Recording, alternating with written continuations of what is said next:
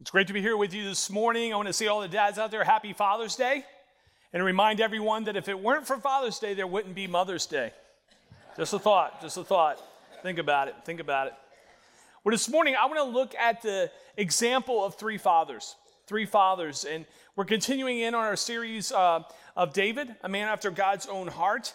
And we're going to begin by looking at a story that I came across of a court case that took place in Massachusetts in the 1920s. Apparently what happened was a man was walking down by the bay and fell off the pier after getting entangled in some ropes and began to scream for help as he was in this cold, deep water and couldn't swim. He said, "I can't swim, someone help me." And his friends heard him from a distance and was unable to get to him in time. But the tragic thing is that there was an individual who was sitting on the pier who was pretty much right next to him watching this man drown. He was sunbathing. Later, people found out he was an excellent swimmer, but chose to be indifferent, to do nothing. The family was so distraught over this that they brought this law case against this man. And the court reluctantly said that the man had done nothing wrong, at least not legally. And the family lost. And we look at this account and we realize indifference may not be illegal, but it's certainly immoral. Indifference may not be illegal, but it's certainly immoral. And I was looking at that story, and I'm so thankful that God is not indifferent to any of us. God the Father is not indifferent to any of us. He's not just standing by watching us drown, and he offers us help in the midst of our dire predicament. When we think of God the Father, words such as grace, which speaks of undeserving love and acceptance, or compassion, which speaks of this tender-hearted sympathy and kindness toward people, or mercy, which of course speaks of compassion for the downtrodden.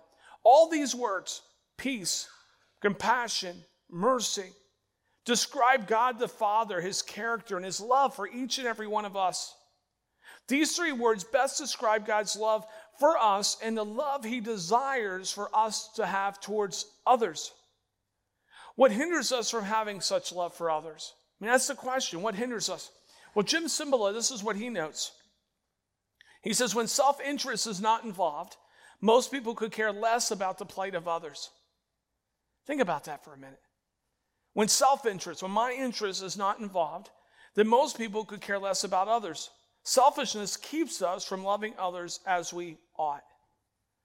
But look at the example of Christ. Matthew 9:36. When Jesus saw the crowds, he had compassion for them because they were harassed and helpless, like sheep without a shepherd. When Jesus looked over the crowd, he looked beyond the surface appearance. He even looked beyond the sin that dominated their lives, and he gazed deep into their hearts and felt compassion for their weak and confused state. I mean, here it really is. Compassion, grace, and mercy come from a heart infected by the condition of another. That these are more than words. The true compassion, true grace, true mercy come from a heart infected by the condition of the heart of another. Unfortunately, all too many Christians feel that discerning the faults in others is a sign of spiritual maturity. When this couldn't be further from the truth, the real mark of a believer is the ability to have their hearts moved by what others are going through. The world is full of people who are battling and waging over sin. The world's full of people who are daily consumed by the struggles of life. And here we are with this amazing example. Every believer is called to follow the example of our Lord. In James, we read these words of our Lord and Savior. James 5, second part of verse 11. The Lord is compassionate and merciful. That's who God is. Like, I don't know what your understanding is of God. I don't know. Maybe this is your first time in a church this morning to a gathering like this, and maybe you're online watching, and maybe you're sort of wondering, who is this God that we're talking about? He's the Lord of compassion. He's the Lord of mercy. I want to take a moment and look at an example of love that happened thousands of years ago. It's in the time of kings and kingdoms.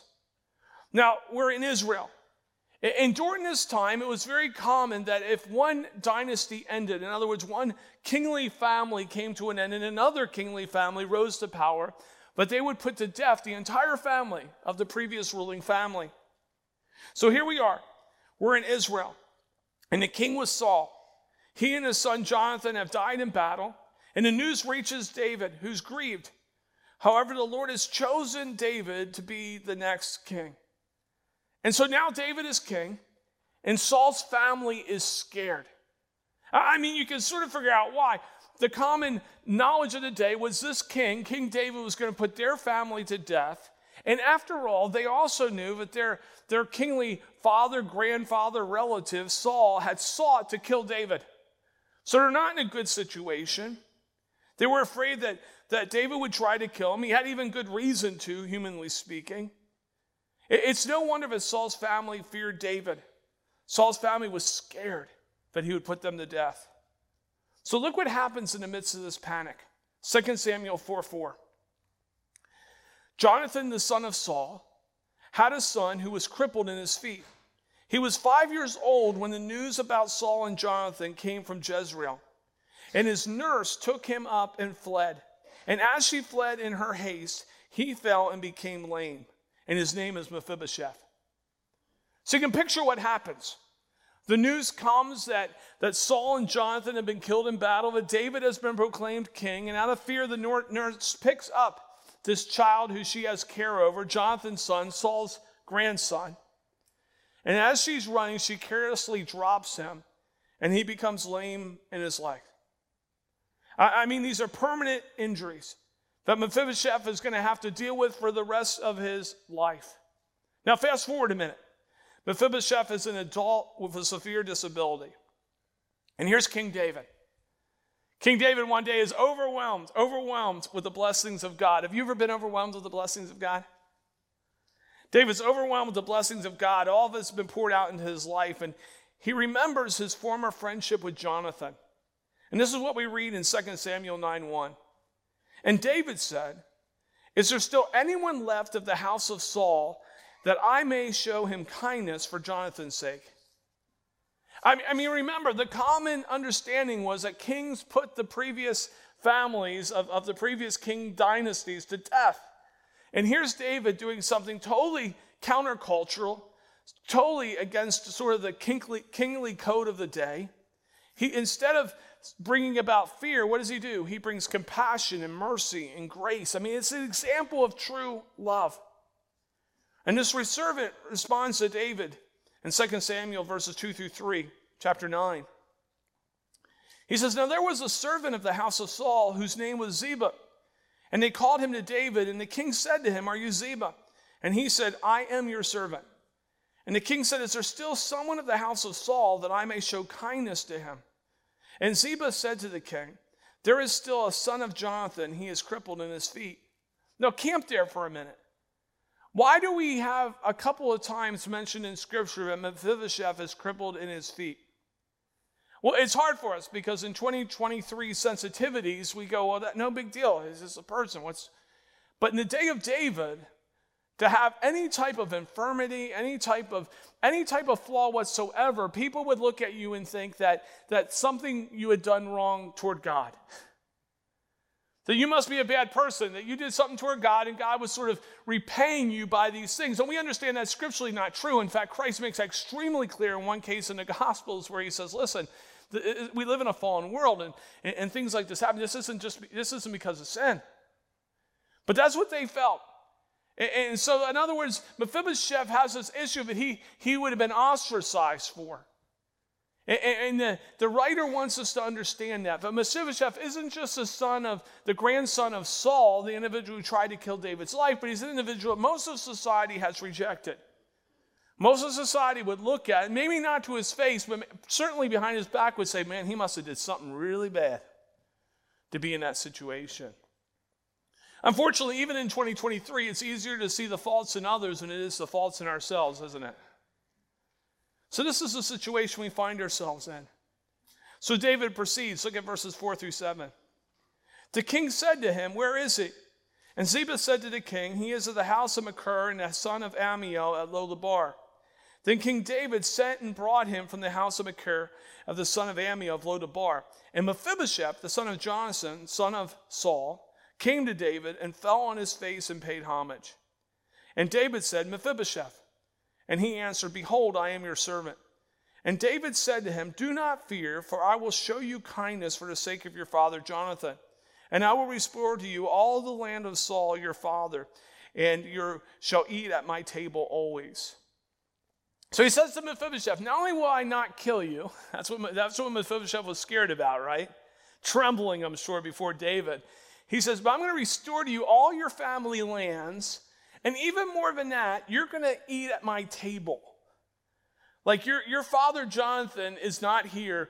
I will be like a father to you. You'll eat at my table. You'll be cared for. It's not just about eating. It's about being cared for in every single way. And I read that, and first of all, can you think of a better meal than at a king's table?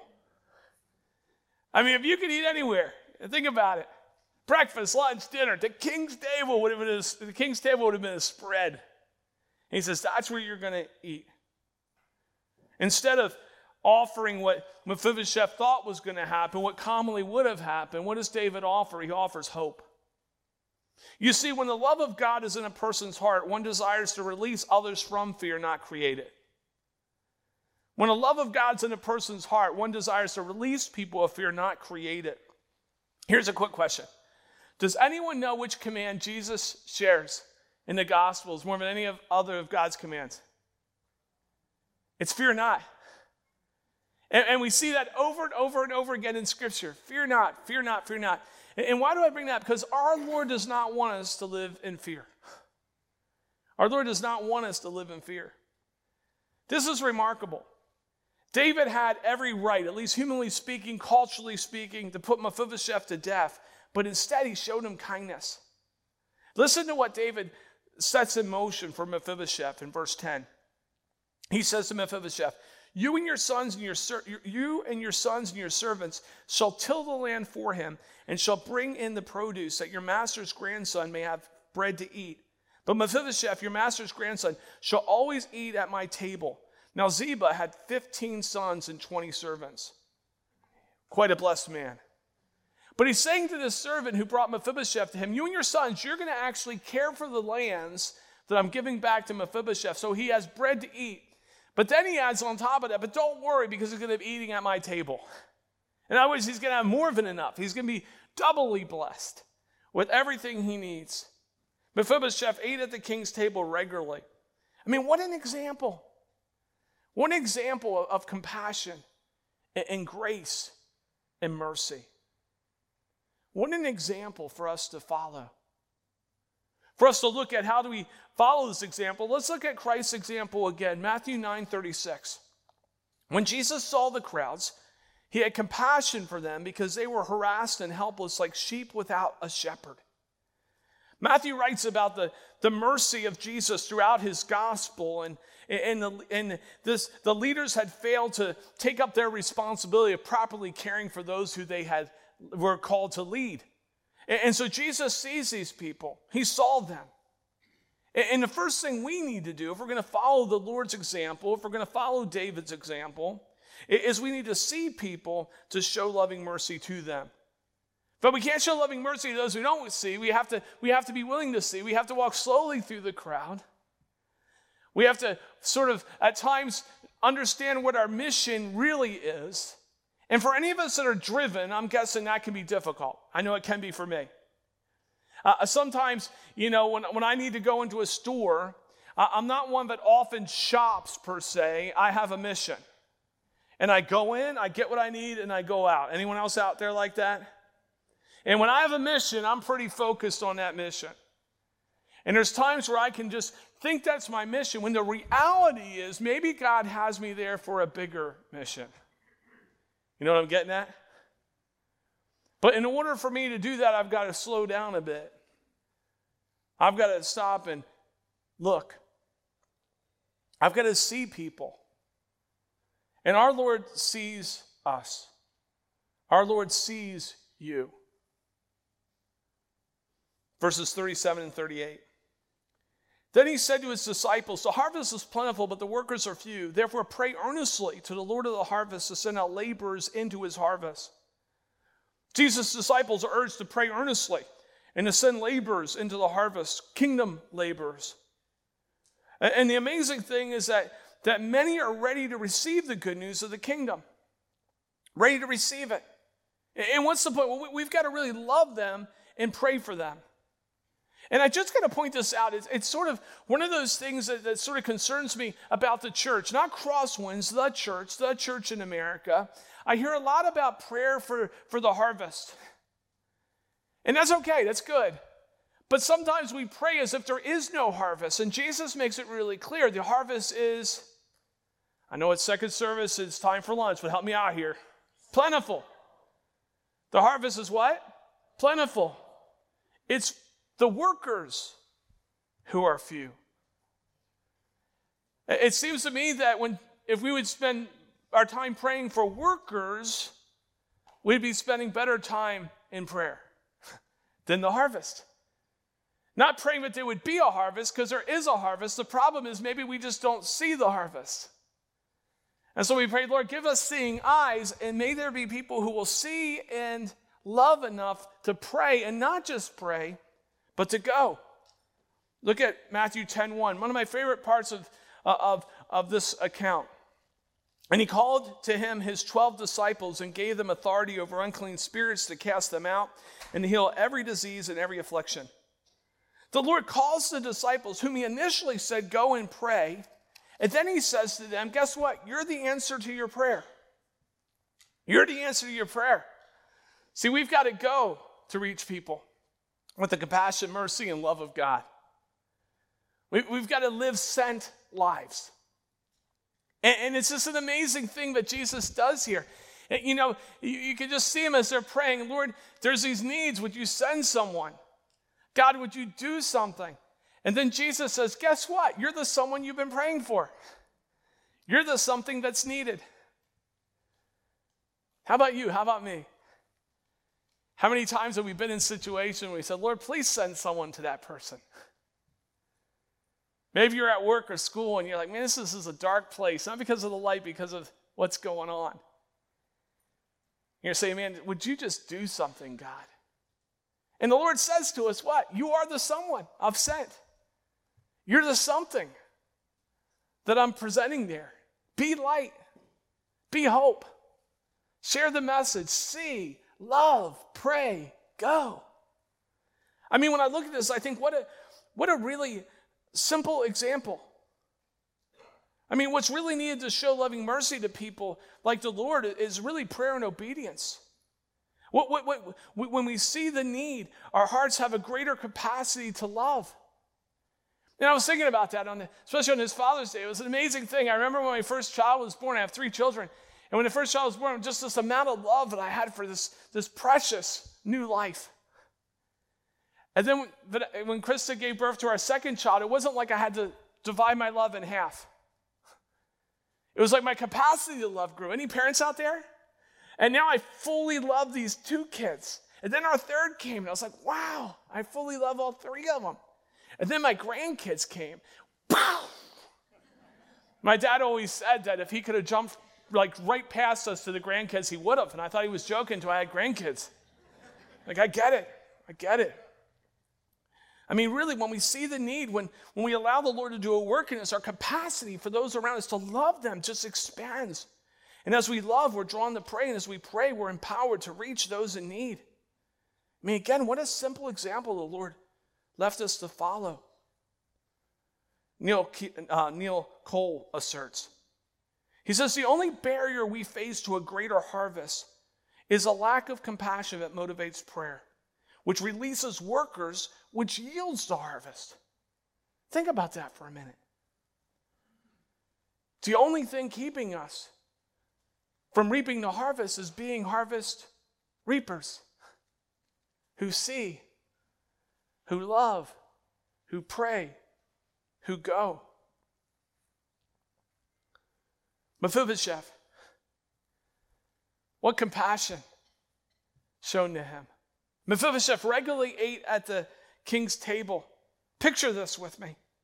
Picture this with me. As Mephibosheth is so undeserving yet unconditionally loved. Imagine this scene. It's dinner time. The dinner bell rings throughout King David's palace, and King David's the first to show up to the table, and he sits, of course, at the head of the table. He's king after all. And then you have Amon, clever and crafty Amon, who comes in and he sits left of David. And then this beautiful young lady by the name of Tamar comes in, David's daughter, and she takes her seat at the table. Across the way in the study is Solomon reading the scrolls. And he sort of edges his way in and takes his seat at the table. And soon enough, through the door comes Absalom, powerful, handsome Absalom. He sits at the table. Perhaps that night Joab shows up. Joab, the mighty warrior of David, that night decides to come as a dinner guest, and he sits at the table. I mean, the table is filled with the elite of Jerusalem, the who's who of Jerusalem, the most popular, the most powerful, the most beautiful people in the kingdom. And then everyone waits. They don't just dig in. King David waits. And before you know it, you hear the sounds of a man shuffling his feet down the hall. You can hear the sound of the clump, clump, clump of crutches. And Mephibosheth awkwardly slips in and finds his seat at the king's table. I ask you this morning, did Mephibosheth understand compassion? Did Mephibosheth understand mercy? Did Mephibosheth understand grace? Did he understand God's love? I believe he did. I believe he did. I'd be amiss this morning if I didn't share that a day will come when all of us who are in Christ will be sitting at the King of Kings table, our Father's table in paradise, talking about a spread. We'll all be welcomed who have received Christ as Savior and Lord. That's the only entry fee. Receiving what Christ has done for us.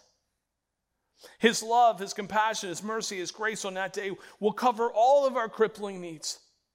You see, God loves us unconditionally, and we can do the same for others through his power and his leading. Who do you let sit at your table? To whom do you show compassion and mercy and grace? Is there someone right now that you need to forgive? Is there someone the Lord's brought to your mind in whom he desires for you to show love? Perhaps it's you who needs to accept the Lord's unconditional love. Maybe you're here in this room or in the chapel or watching online. Maybe it's you that God is saying, I love you, I see you, come to me. Receive life in Christ. We're drawn to God by his kindness and love. And others will be drawn to accept salvation in Christ, God's profound love, when they see his love in us for them. I said I was going to share the example of three fathers, and I talked about our Heavenly Father. I talked about David. The third's my dad. My dad. My dad was a great dad. He was always there for me. He put in long, hard hours, but when he was home, he was home. I heard men who would always ask, this is sort of a question guys ask each other, what hobbies do you have? And my dad would almost always say, my hobby's my family. He didn't mean that in a bad way. He just meant, I don't really have time for a lot of other things. I work hard when I'm home. I want to be home. And that was my dad. Now, you would think my dad had great examples growing up. But the opposite was true. My dad was actually a generation curse breaker. Like, this word may offend some of you, and if it does, that's okay. I don't want to hear about it. You can tell somebody else you were upset with me. You got to forgive me if you're a believer. Get over yourself, okay? So all the men in our family before my dad's generation, his dad before him, and so were losers. They were abusive. They were absent. It was a type of family where absence was better than presence because of the type of men they were. That was my dad's upbringing.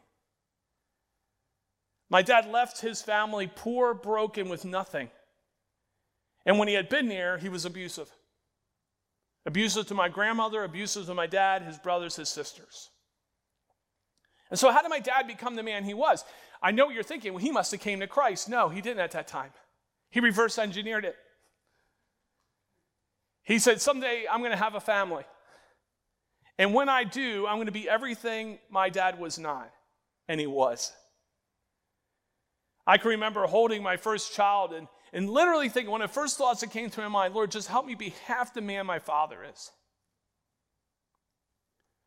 I came to Christ when I was 5. He didn't come to Christ when he was 15. When he came to Christ, his mission didn't really change. It was just empowered by God. Like he wasn't just my dad at that point. He became a father to my friends. And when I was in high school, Dad was like a surrogate father to many of my friends. And what sort of troubled me a little bit, and still does to this day, not just my friends who came from families who didn't know Jesus, but friends from families who came from Christian homes, whose dads were either abusive or absent. Friends who, when their parents came to church, they looked like they were a great family, but when they went home, all chaos pursued. And my dad was a parent to them. I remember going away to college and calling home, and a friend picked up the phone at my house. And I said, you do realize I'm in college. What are you doing there? And he said, well, Chris and I, two of my friends, Chris and I just decided to come over and hang with your parents. We're spending the night. I said, are you sleeping in my room? They said, of course we're sleeping in your room. You have a good bed. That was the type of dad I had. What an example. What an example. What's consistent between God the Father and David and my father was they saw the need. They took time to see it.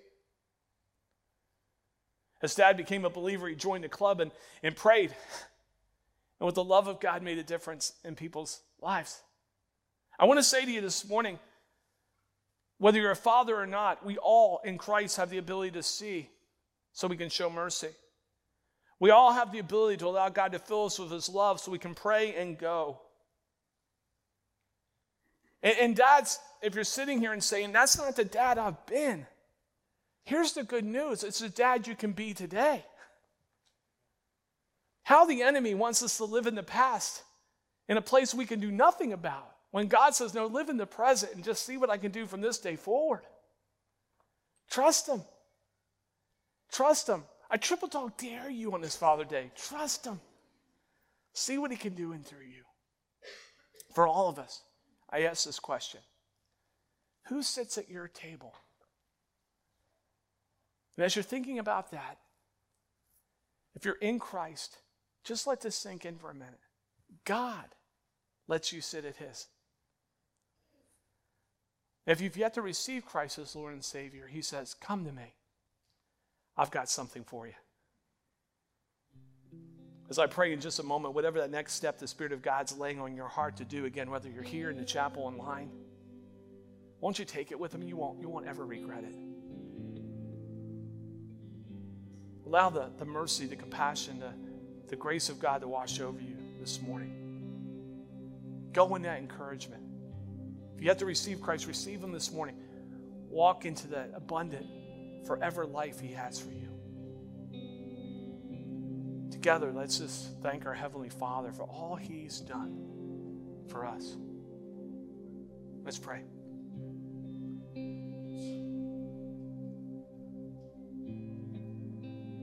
Father God, thank you for being the perfect Father, the only perfect Father.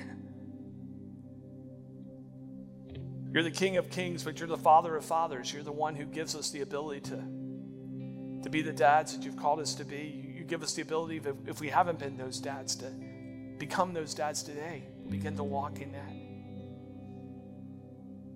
The scripture says you're the father to the fatherless. And maybe there's some in here who can relate to my dad's story, who their upbringing wasn't one like mine was.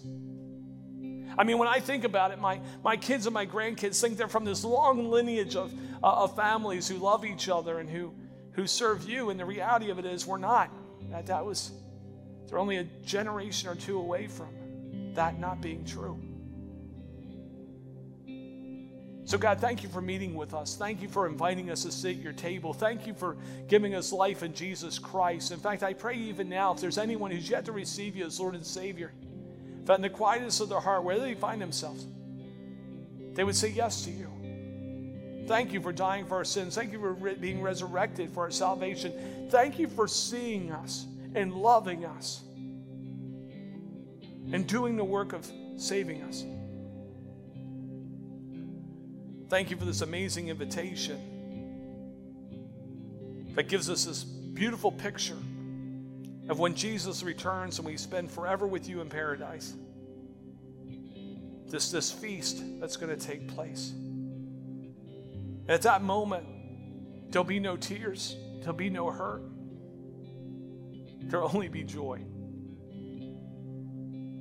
Thank you for that view of the future that gives us that hope, that sure hope today. So take us wherever you want to take us. May we live set lives. If you've blessed this gathering, Lord God, as we scatter, may we not just pray for someone to do something. May we not just pray for you to do something. May we be the answer, Father God. In the places where we live, where we work, where we go to school and play. And thank you that we're on this journey together as Crosswinds. And most importantly, with you. Thank you. In Jesus' name we pray. Amen.